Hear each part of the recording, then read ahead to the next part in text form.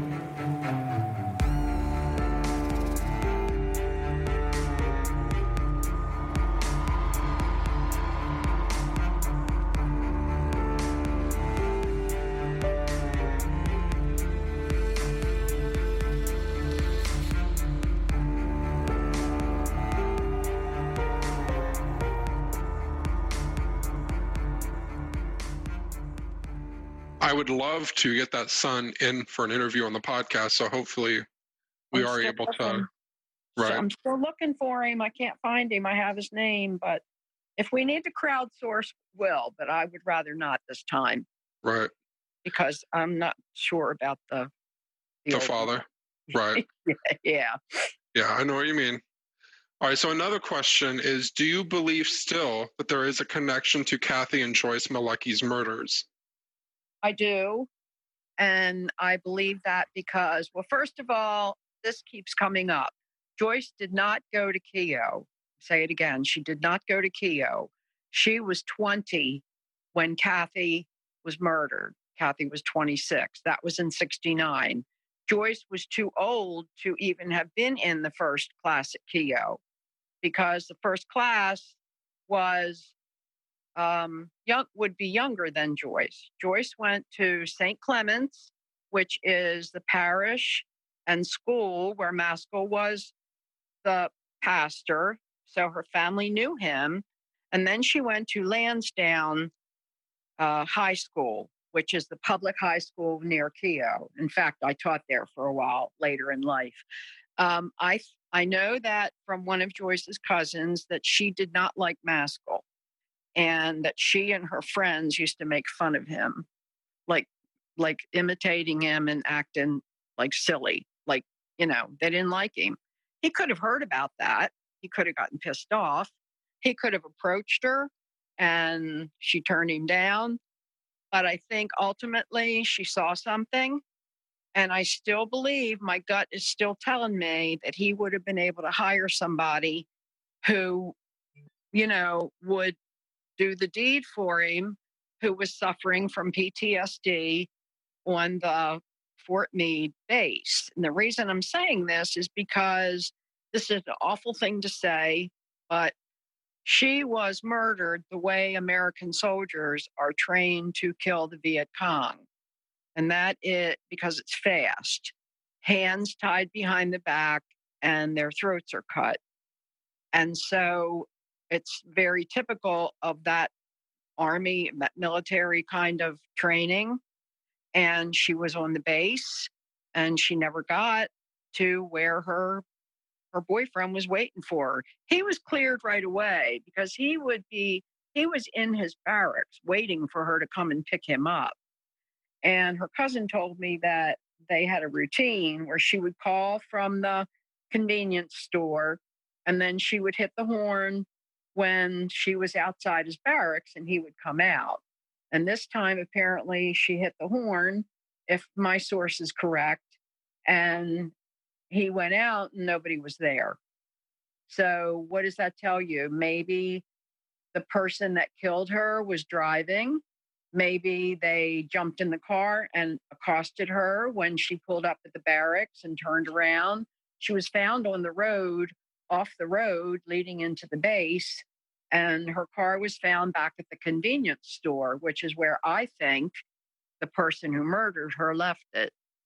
I hope we can get the Maleckis to talk with us on a podcast at a convenient time, because they may be able to correct or clarify some of what I'm saying. Right. Another question that comes up a lot, and this may be a question that we have to direct to her family if we can get them on, is why did Joyce and her brother switch vehicles? Oh, he told me that. He said the car he took to work was more reliable than her car, and that her car needed work and his was just sitting there at work where he worked at Gino's. He told me this on the phone like a couple months ago and said that he his parents preferred that she have the more reliable car, especially if she and her boyfriend were going out anywhere and driving around, whereas his would just be sitting there at Gino's, not being used. So that's why they switched cars. It was not anything secret. Perfect. I'm glad we can clear that up. Another question is Russell's best friend Sharon, who again we had on the podcast during the trench coat episode, said that she recalled the immediate discussion regarding the grass or twig hanging in the car and how they were tied with a piece of cloth or string, maybe from her slip. Could this be a potential mark of a serial killer, leaving some kind of clue or a signature? I guess. I don't know. I don't know how to answer that. I know people are like cutting. People have gotten very defensive about this whole car thing. Well, Gemma, it shows that it's right across the street, and Sharon said it's a block away. And well, Sharon told me she did not see the car when she got there. I guess the car had been moved already. To me, I guess it could be the mark of a serial killer, but my guess is that Cathy put it there intentionally, or maybe somebody that actually was involved.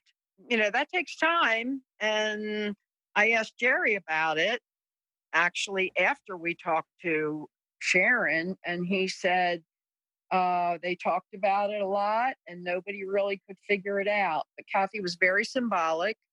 She could have, I don't know what that would mean to her. What would a cross tied with threads from her slip mean?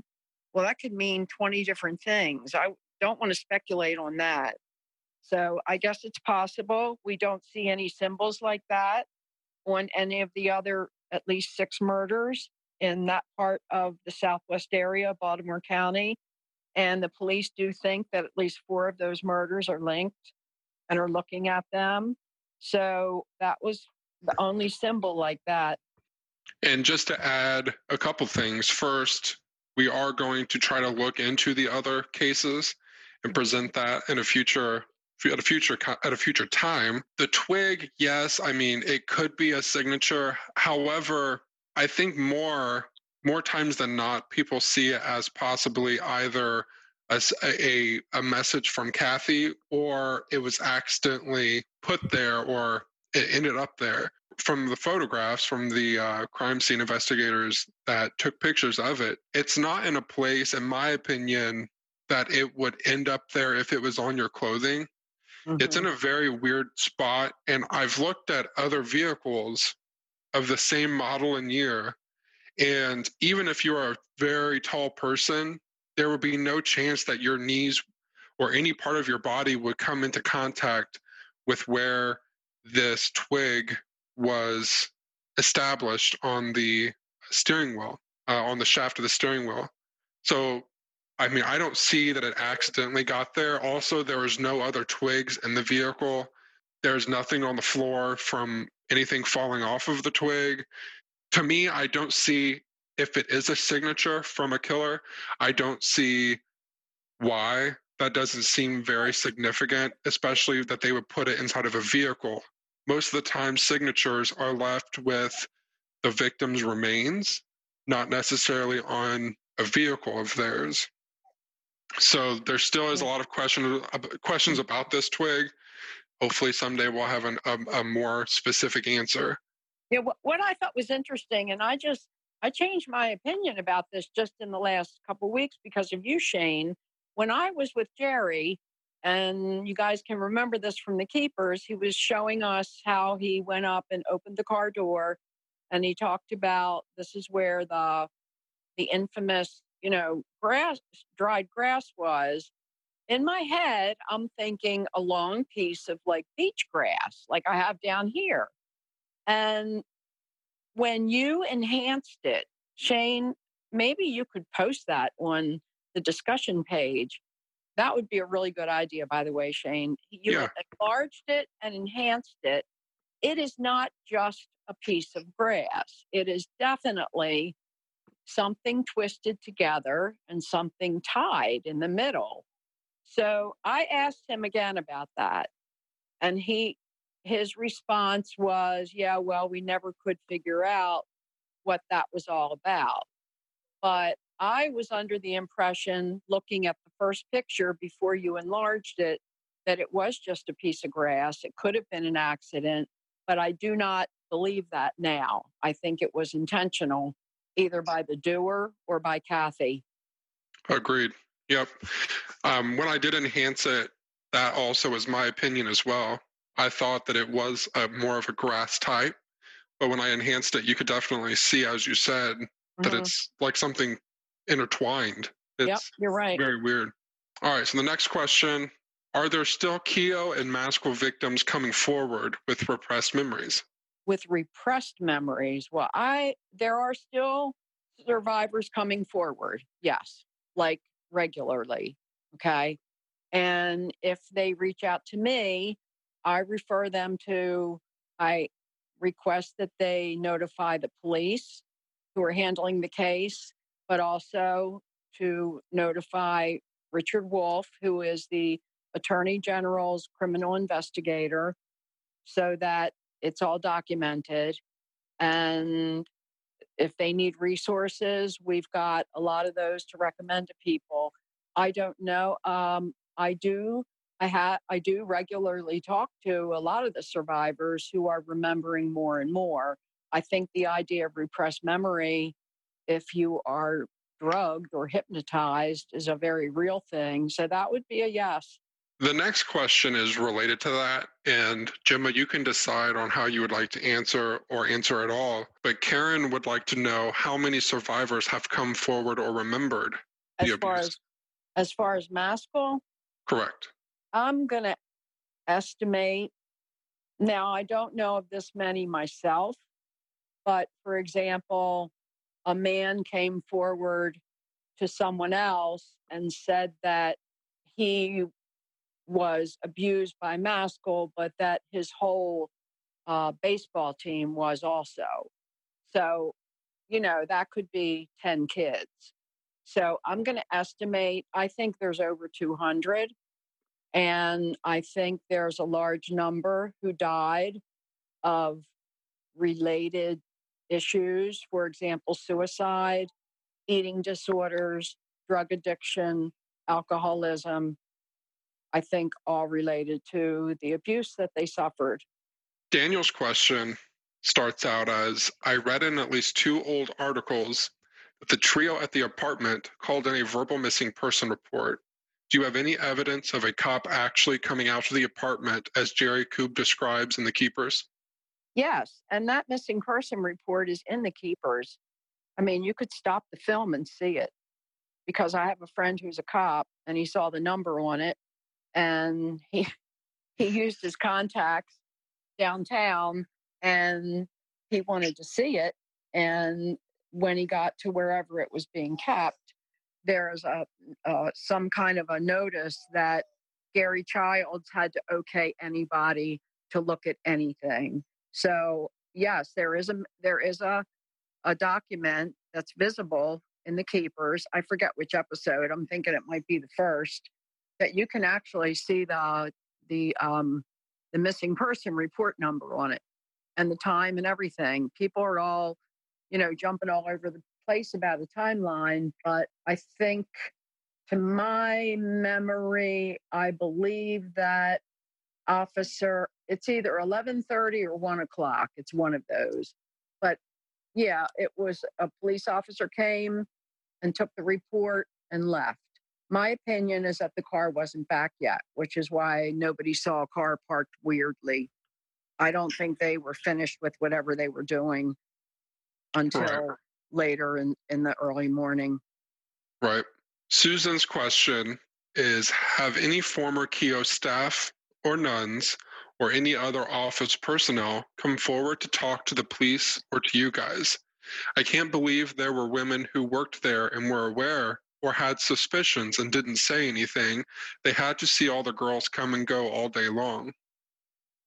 Nobody has come forward to talk to me or Abby. It's disgusting and it's disgraceful. There are witness accounts from some of the teachers who must have received the same letter in the 90s during the Doe Roe case. And I have read those witness reports. There were a couple of female teachers who talked about how strange Maskell was. One of them, he gave her a ride home and he was like telling dirty jokes. And I believe that Dr. Urban was in the car with them too. And he's the psychiatrist or the psychologist who visited Keough once. He said 3 hours a week. I don't believe him. He died this past year anyway. Everybody's dying. We got to get this done quickly. Who said that they were very odd. I also read an account of one of the female teachers, them Maskell in a police car chasing her in her car. But nobody has come forward to talk to me. And I'm stubborn and they don't like that because I think they're lying and I've addressed it and I'm told to back off. The police have tried to talk to the nuns and the superior has told them not to talk to anybody, that she'll handle the questions from media or police. And so the only thing that's going to get them to talk is if the Attorney General convenes a grand jury and issues subpoenas. And I want to make sure people understand that process because right now, the Attorney General's criminal investigator, Richard Wolff, is collecting information. Nobody is getting subpoenas. He has lists of names and people are calling and emailing him. His job is to collect information. And when he meets with the survivors or whoever it is that's coming forward to talk, there is a female attorney. Now, you got to remember, they're on our side. This has nothing to do with the archdiocese attorneys. At least one female attorney, and I believe there were two for a couple of my friends that went down there. They found it very easy to do. It's awkward to talk about. They were very supportive. They weren't scared. They were treated with respect. Nobody questioned what they had to say. Now, what will happen is this investigation it went on for 2 years in Pennsylvania before a grand jury was even convened. And then the grand jury is convened. And if they decide that there's enough evidence to convene one, and that's when subpoenas could be issued. And I hope that will happen. Now, of course, that doesn't mean they can't take the Fifth Amendment and not incriminate themselves.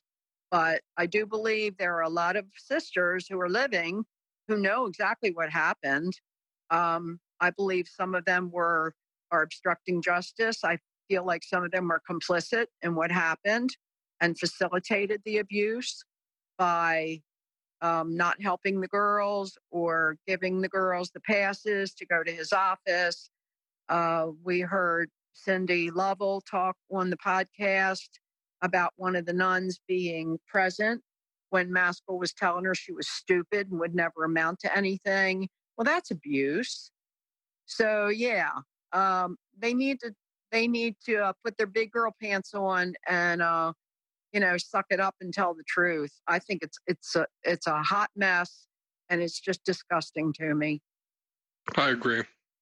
Carrie's question is there anything that we can do to help get information released about Joyce Malecki? If more FOIA requests are made, does it move it closer to the top of the list? No, it will slow it down. Okay, so please don't do that. Abby's FOIA, I believe it's been almost in the fall, it'll be 5 years. So they are beyond what's legal. I'm going to say this clearly. the FOIA status, when she uses the number she has and goes online, says awaiting analyst, ANALYST.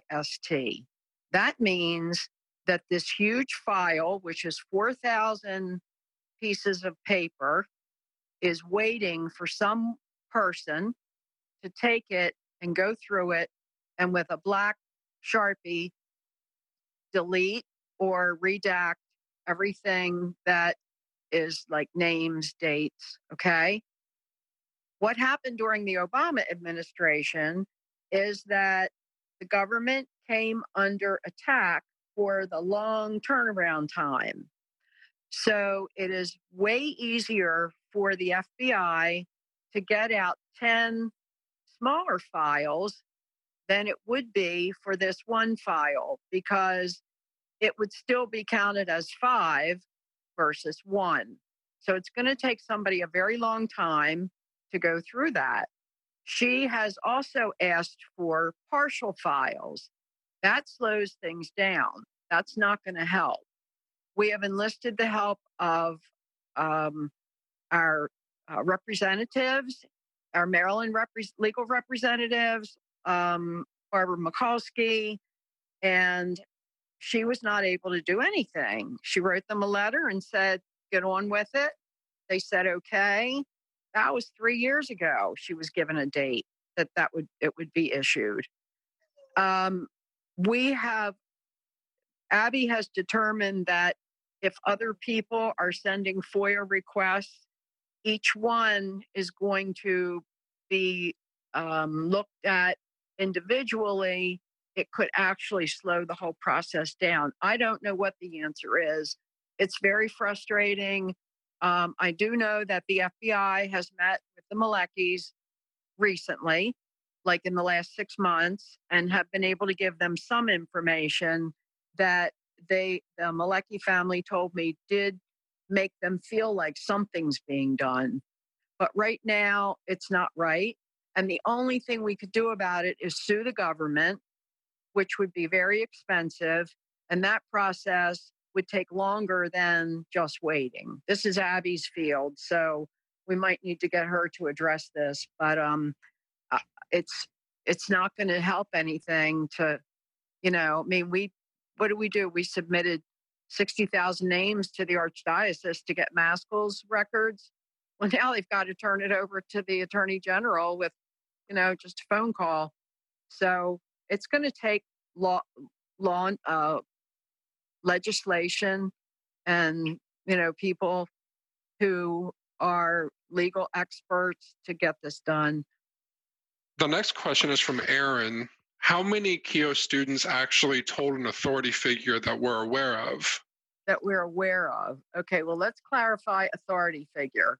I'm going to count telling the school, telling a law enforcement, telling the Archdiocese, telling another clergy, telling a nun.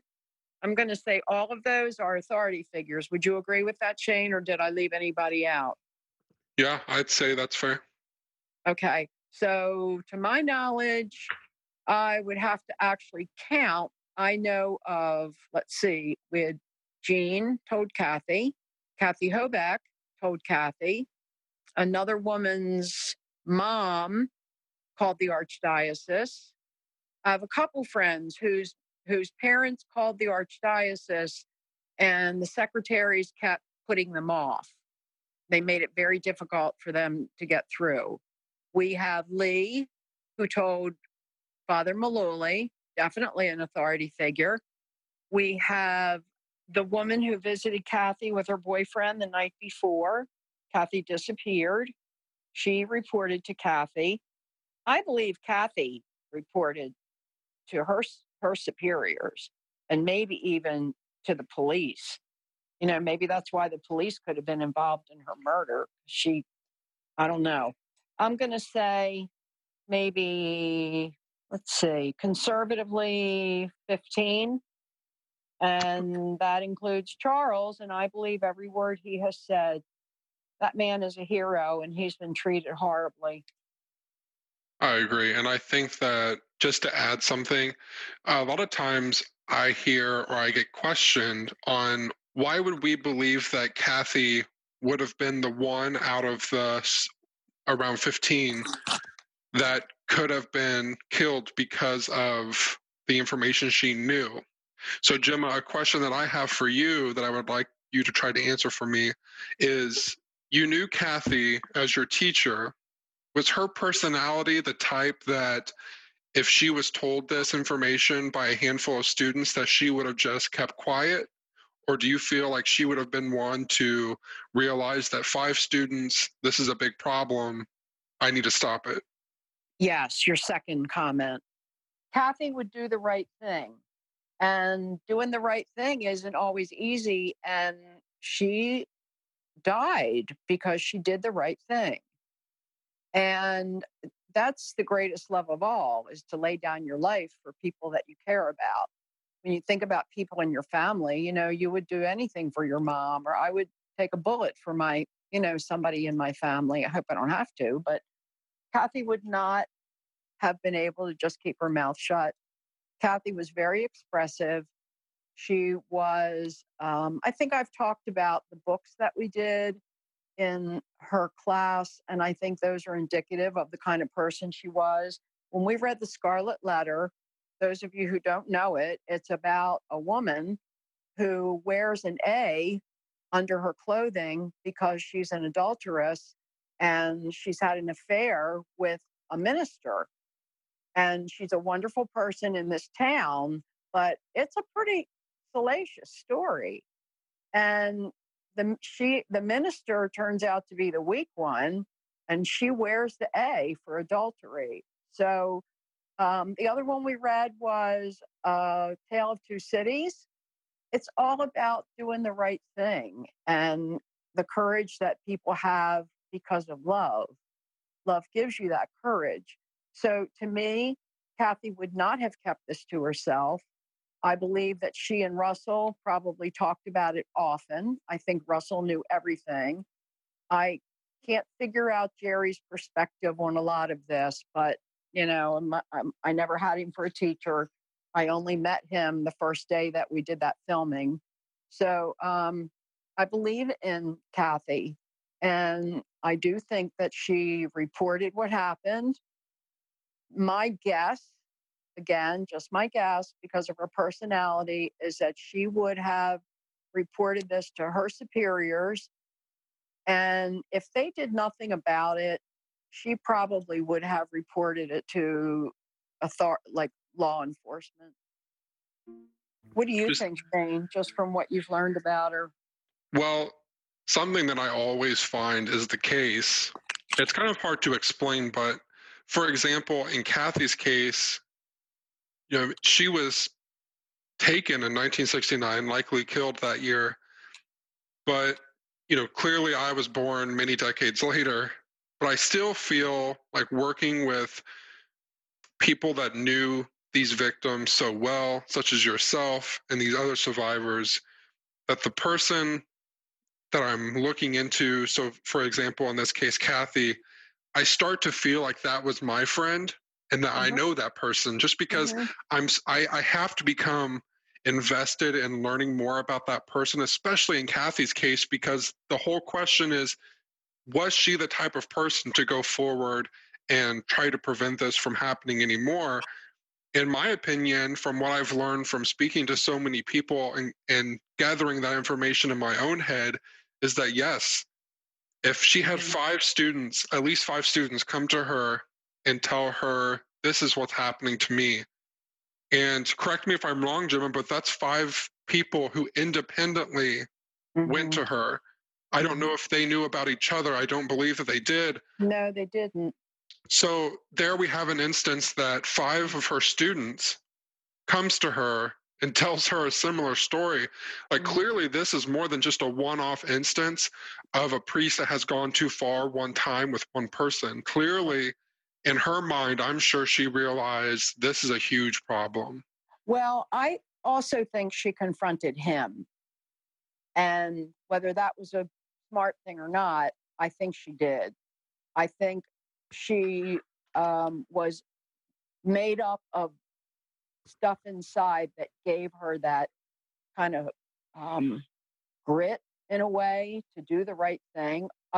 Everything we've said about her really sounds like I can't think of anything about her that was ever inappropriate, ever unbecoming, ever not kind.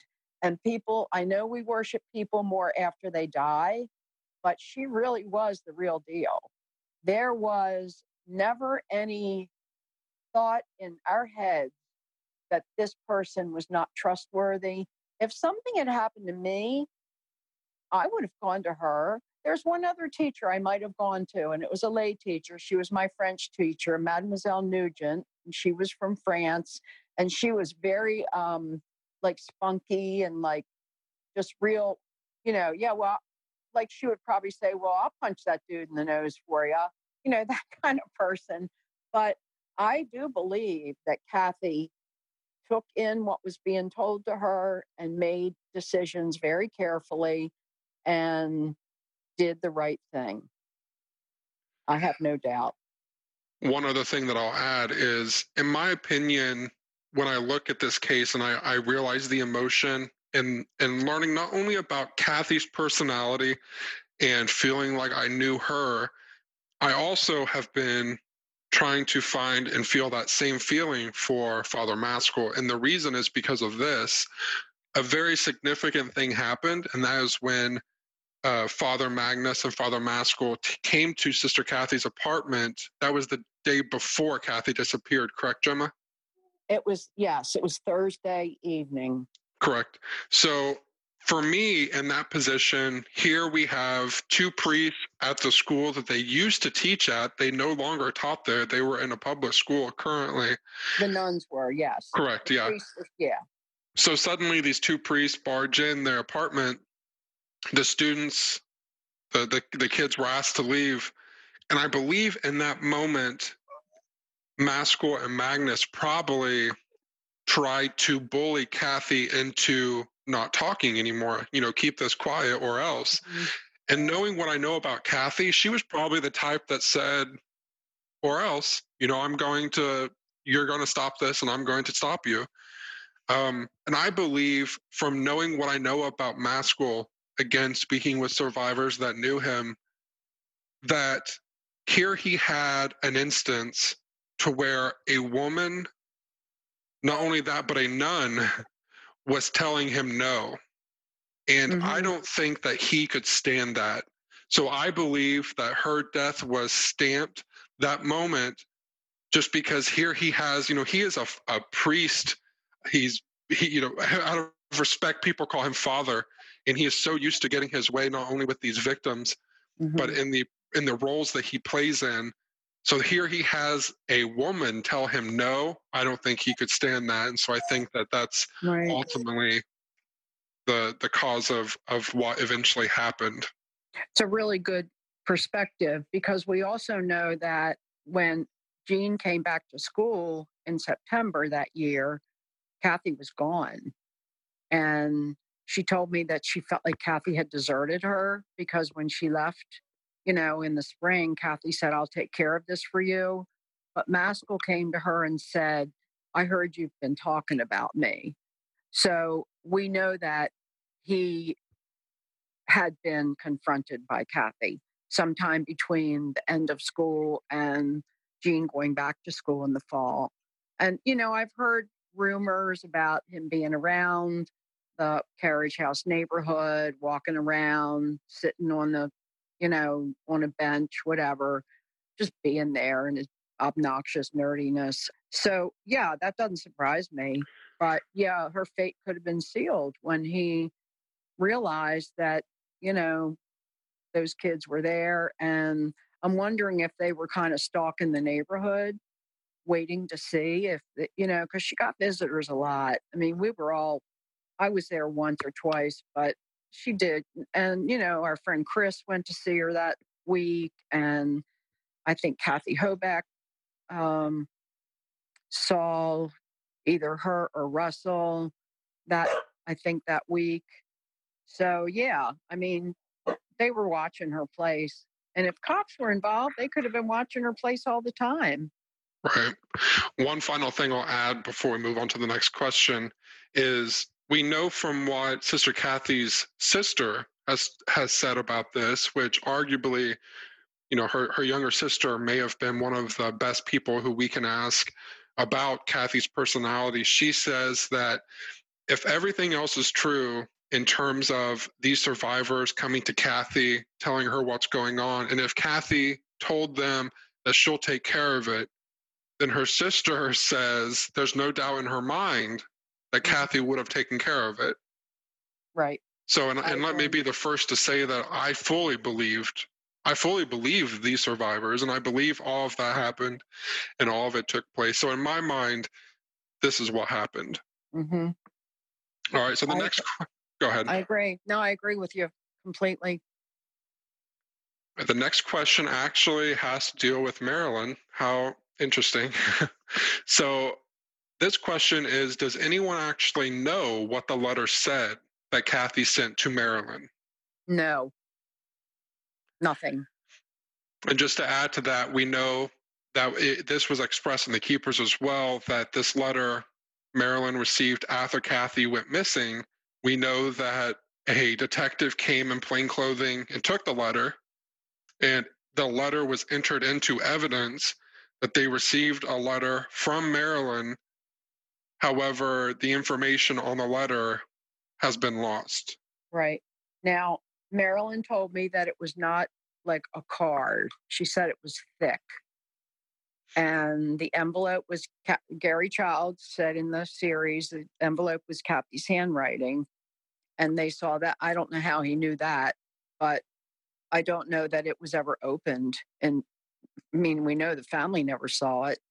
Marilyn kicks herself over this, that she, and by the way, friends, we know you all want them to do a podcast, but they've had so much that they have just all withdrawn, and they need to take care of themselves. So we're not going to, we're not going to be pestering Cathy's family to do anything. Right. Yeah, this has been a lot, even on you and other survivors. So I can imagine that this would be a lot on Cathy's family as well. Right. The next question is from Crystal. She asked, was Sister Cathy implying that she could be pregnant in the letter that she wrote to Coob? We have no idea. I have no idea. I mean, people want to hear juicy stuff. We have no idea. Right. And a lot of people, I don't know if you get this often, Gemma, anymore, but I get asked a lot about questions regarding the letter and asking if we would release the entire letter.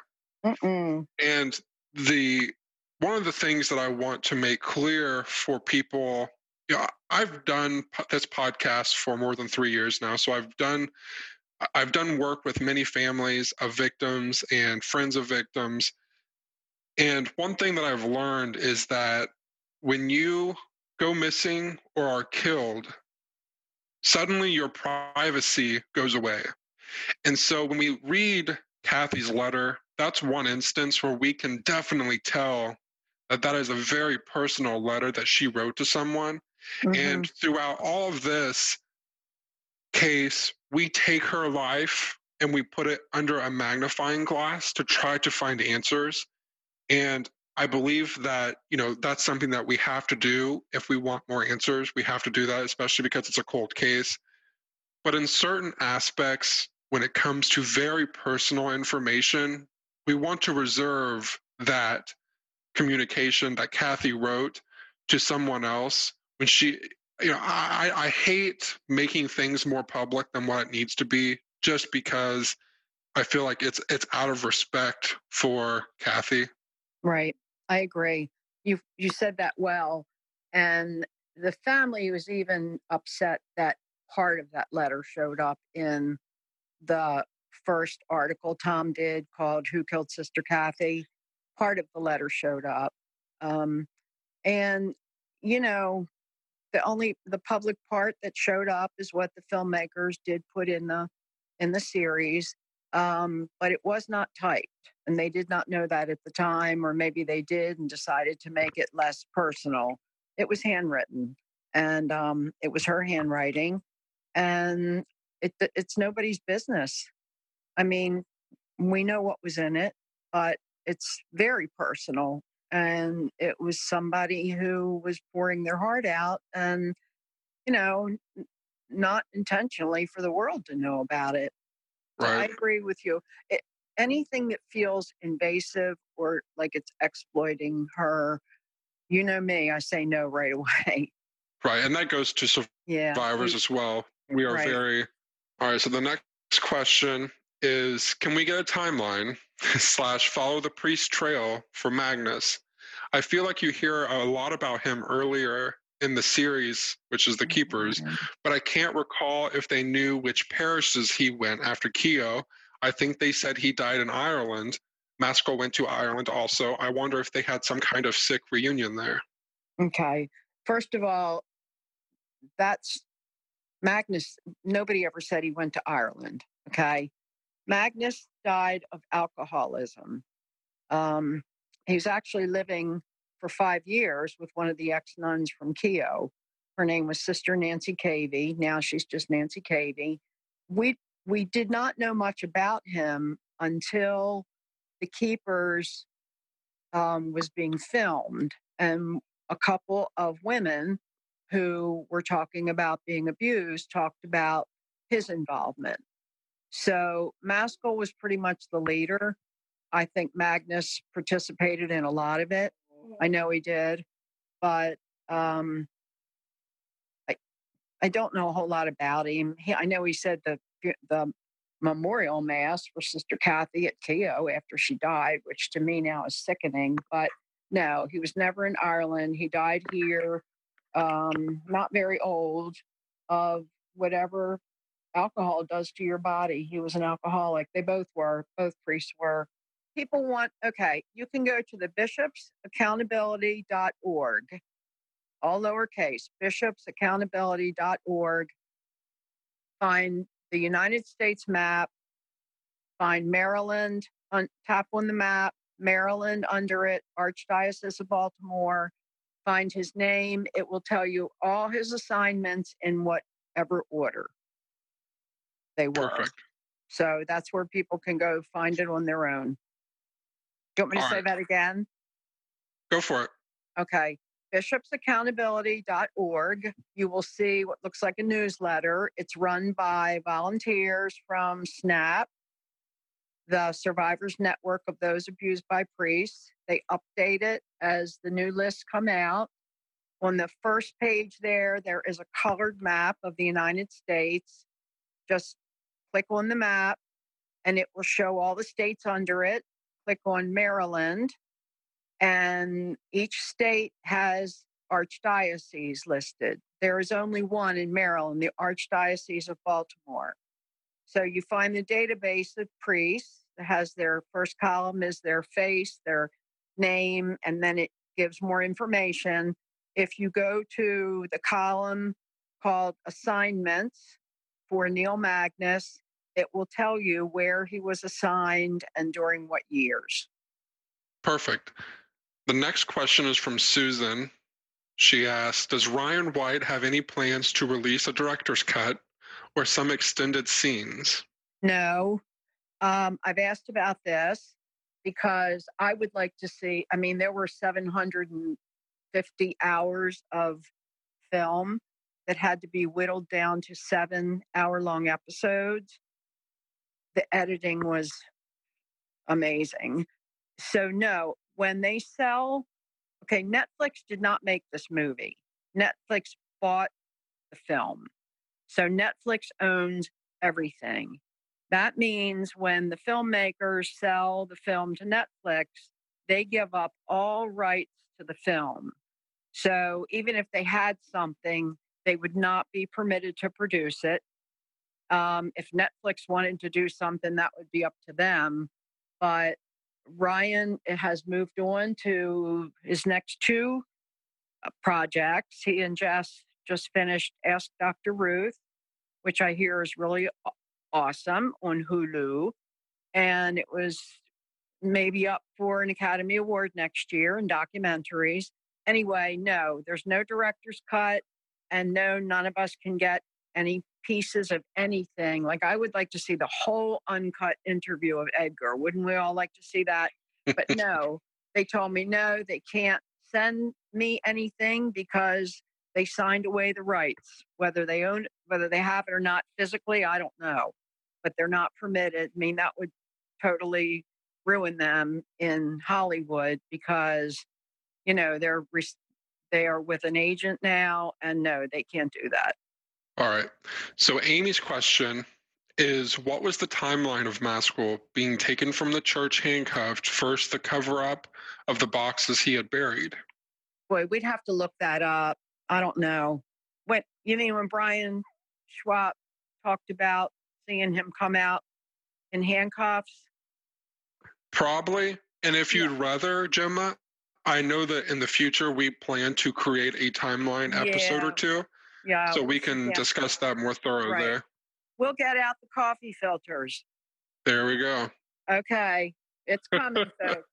All right. So Teresa has 3 questions for us. Did Coob have both his and Pete's movie stubs? It appeared that way in The Keepers. Isn't that kind of odd? Shouldn't they both have their own ticket stubs? When I go to the movies with someone, I don't give them their tickets. That's a good question. Those stubs were not the actual stubs. So a lot of what people saw had to be simulated, and I'm sure they turned those over to the police. I mean, I don't know how else to answer that. I do know. Yeah, I mean, it is what it is. That was that, and like the inside scenes at Keogh, that's not really Keogh. There's no way Keogh would have let them inside to film that. There's school going on. In fact, people will be interested to know the young girl that plays Jean that you see from the back. She was a 35-year-old actress that just was built small, and I don't know if that was a wig or her hair, but she was hired, and that the filmmakers based the inside scenes of the classroom and Maskell's office and the hallways on what those of us who went to Keogh told them it looked like. So they did a very good job. Yeah, they did. Yeah. All right. The second question we already answered. It was about the necklace. The last question is, Gemma, could you discuss how the release of The Keepers affected you and others that were a part of it? Did relationships strengthen, or did people decide to part ways? Wow. Yes to all of that. The first summer was very busy, May 2017, that summer, because Abby and I were invited to do a lot of media. That didn't go over well with some people who felt like they were being left out. And that was difficult because I did not ask for any of that. It was overwhelming. I had a tough time that summer, but I enjoyed being able to talk about the survivors. It has been, wow. I guess I could write about this. It's been a growth experience. I've learned Michelle Obama is my hero. I've learned to go high when people go low, which is tough for Gemma because Gemma can be, a fighter when she needs to be. I have met amazing, wonderful friends. And because I've moved, I've, lost touch with some friends. People ebb and flow with the experiences in their life. Like Shane and I are really good buddies, but I'm going to say, yeah, we spent a weekend together, but not what you guys think. We were at the same conference. Shane was there and I was there. And so we worked together and we're really good friends, but we haven't seen each other for since last May, except on, Facebook. So yeah, yes to everything. It's been a roller coaster. And I think now that the drama and the shock of the story and the film has kind of settled down, people have gone in their own niche and are doing what works for them. For example, Abby's doing so much now with keeping people informed and supporting the legal aspects of sexual abuse, especially clergy abuse. I'm still digging at the case, trying to find people to talk to me, and, you know, doing this podcast, which I think's been amazing. Shane, this was a great idea. And I think we've done 18 or 19, and people are really learning who the people were who were in the series. I have wonderful connections. I'm not going to say I don't, and I appreciate that. I'm a little starstruck by some of them, but that's just me. I'm a total groupie. When David Cook recognized me at his concert, I was like, oh my God, my idol thinks I'm special. So, and then I got to meet him backstage. Anyway, no, meeting, there's some of you, I'm going to name some of you: Gray Huddleston, Kate Hazlitt, Tracy Espinoza. You guys have done a lot of work with me. I love you. All of you have been really appreciative and supportive.